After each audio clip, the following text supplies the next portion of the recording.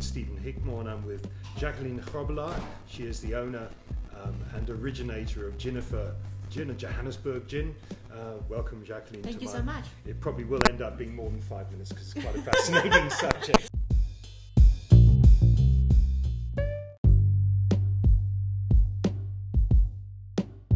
Yes. How many products have you got now? Currently, we've got 26 products. 26 products. The distillery is quite a complex process at the moment. We distill Jennifer Gin, Jennifer Chili, Westcliff Gin, Westcliff Aged, which is a new product. We do tincture, which is super small batch, and it changes with every single batch. I'm currently busy with the next edition of tincture, which will be called Oma's Beans, which is Grandma's Pantry. Oh, yes. My grandmother would have been proud of that. Yes, the only most attempt she had do. at making alcohol was ginger beer. You see, there immediately it sparked such a beautiful memory with you. Yeah. Every single person I meet Yeah. has a memory of their Oma or their grandma. Yeah. This is not about the alcohol. This is about what it smelled like. The smells that made you feel at home. Yes, this is nostalgic. There we go. This is what this batch of gin will be about. So my question to my clients was, what did your grandma's pantry smell like? And the answers were beautiful, and most of them didn't have a tear. So that's what that is about. Gin should not be about getting smashed. And the products we make is not about that at all. It's experience based. So tincture is I always say it's a little bit of kitchen witchery. It's a little bit of a play. I also do Jennifer Sober, which is a non-alcoholic gin. Yes. I get the question, why every single day? And I say, why not? And I as you know, then we are meeting because of that product, Sober. There's quite a movement towards it. You're ahead of the game with it. So why not is the big question. And also then it's taking into account that yes, people might drink, but sometimes they want to enjoy a drink without the consequences of it. And so what I've loved about Jennifer Sober is the fact that you can still enjoy a gin and not have the effects, the after effects of it. Also, you can drive home. And you can drive home. The reason why I made it was actually Yeah. for all the preggy bellies. Yes. I get so many pregnant ladies that stand in front of the bar with this face. I just want to cry with them. Yeah. And they're like, I can't drink anything. I miss my gin so much. And I would go, but this is completely safe. You can drink this. Yes. And when I started this distillery, I had the approach of this is a distillery that is inclusive. Now, that term is being thrown around quite a bit. For me, it is the truthful integrity of this distillery. I make gin for all in Joburg, not just some. That's why I've got this bottle that's odd. The symbology on it is a representation. I add Muti from the Faraday Muti market into it because I'm not ashamed of what the place is about and what Joburg is about. I also make a gin that celebrates the gold heritage. Yes, it's ugly, it's dirty, but it is what the city is built on. So let's have an honest conversation about it. So the ingredients you're sourcing locally in Joburg? Yes, I do.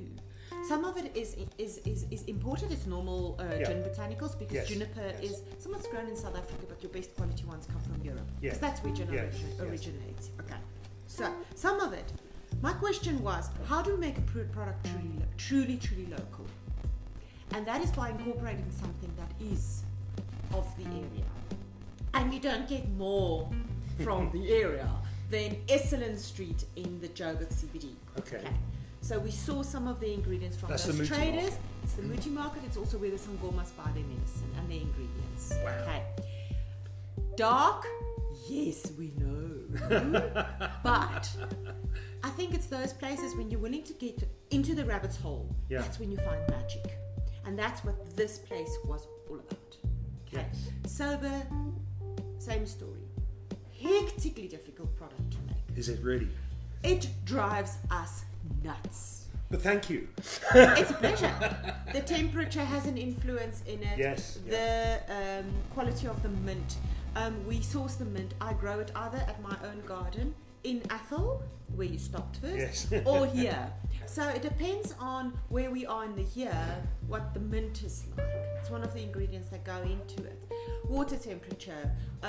If we have the slightest change inside the distillery, we have an issue. It's the same with any distillery in the world. Yes. The reason why whiskies have a taste is because of the bacteria that grows naturally in the air. Yeah. And very few people get that. It's the same with this distillery. It is part of what we are. Yes. Okay. Yes. The idea with sober is pregnant mommies, breastfeeding mommies, people in sobriety can drink this because it has never touched alcohol. I haven't distilled the alcohol out. Okay. It is for clients on a Banting diet. It's clients cutting down on alcohol. It's for the client that's making a decision to drink less because they are responsible for others.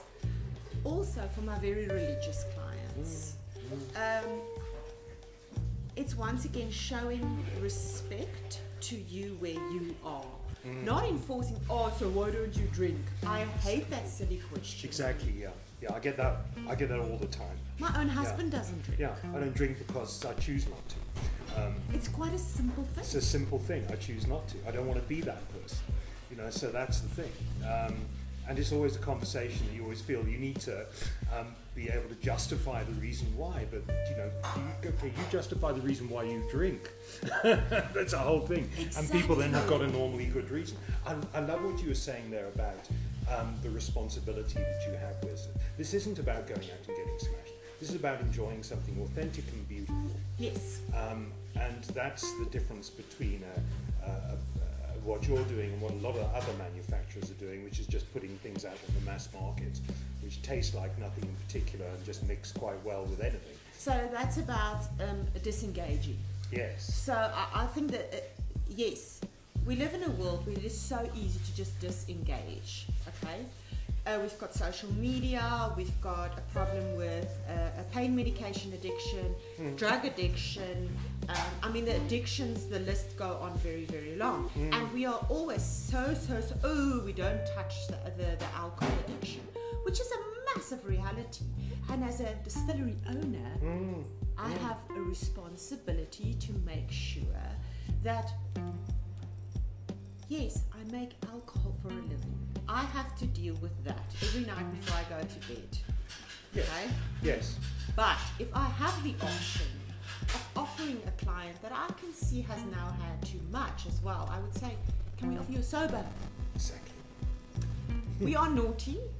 We have clients that get very intoxicated and they become a handful. And we have one bottle on the bar that's always got water in. And if he wants a double, he gets a double with tonic water. He's none the wiser. You have to save people from And themselves. I giggle sometimes. because they are usually the ones that they don't take no. They are at that stage.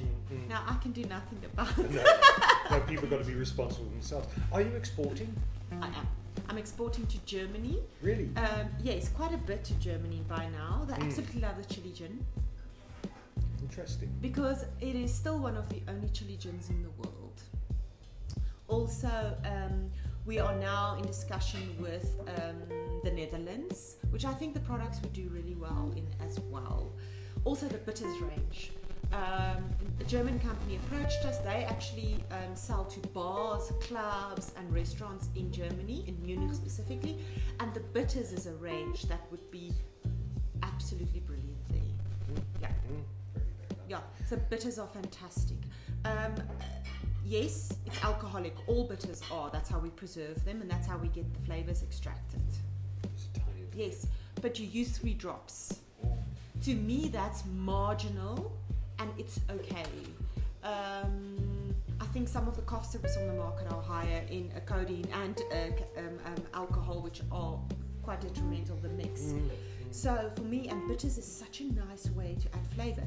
There I developed it because of my my anti-sugar clients. Right. Yeah. Yes. Which, once again, it's another addiction. I'm not a big tonic drinker. I'm not mad about the taste. What do you then mix your Gin and soda. Gin and soda, okay. With, I use a little bit of fresh fruit in it. I really like, especially of citrus. You have a raspberry gin.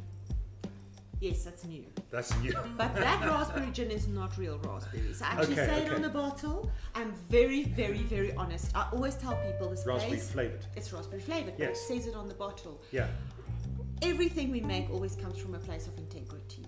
I wanted to bring a gin to the market that is much more affordable. Once again, the concept of inclusivity. So your client that cannot afford a 400 rand bottle of craft gin can now buy this bottle. It's still a well-made gin, much less expensive, because I'm not using real raspberries. The process is not a slow extraction. It's a very quick. It's what we call, it's mimicking natural flavors. So raspberry flavor, and once it's a pink gin. How do we get it pink? With colouring. Same as everybody else. The difference is I'm honest about it. Yes. It's a lovely little drink, Saturday afternoon. You're having a braai and you want a pretty gin that doesn't break the bank. Yes. That was our whole approach, was a cost-effective, it was slightly less expensive, because the craft gins are expensive, Yes. because yes. they're actually expensive to make. It's as simple as that. And that's why And we your did most it. popular brand? Jennifer. Yeah. Just old school Jennifer. It's making such an impact on the market in Joburg. And what's lovely about it is that you've got people like Gerald from Joburg Places. Yes. I think you know him. I actually launched them. Okay. He's a big advocate of it. And every time that he tells one of his wonderful stories about Johannesburg, then he adds in about Jennifer being a Joburg gin. And it's a remarkable thing, because it ties in with his beautiful style of I mean, he's a putting big things together. advocate of Johannesburg and He CBD is, and the exactly. tours he does. We need more people like that. Yes, yes. We need people to be proud of the city. Yes. And I just want to tell you one small thing why I am about Joburg the way I am. For me, complexity breeds creativity. That's what it's about. Joburg is a very complex city to live in. It's got lots of challenges. Okay, it's not a nanny state we live in. Nothing is done for us. Yeah. And with that complexity, it breeds creativity. Only in some. The designers we see, the artists, the musicians, the craft distillers you're seeing coming out of Johannesburg.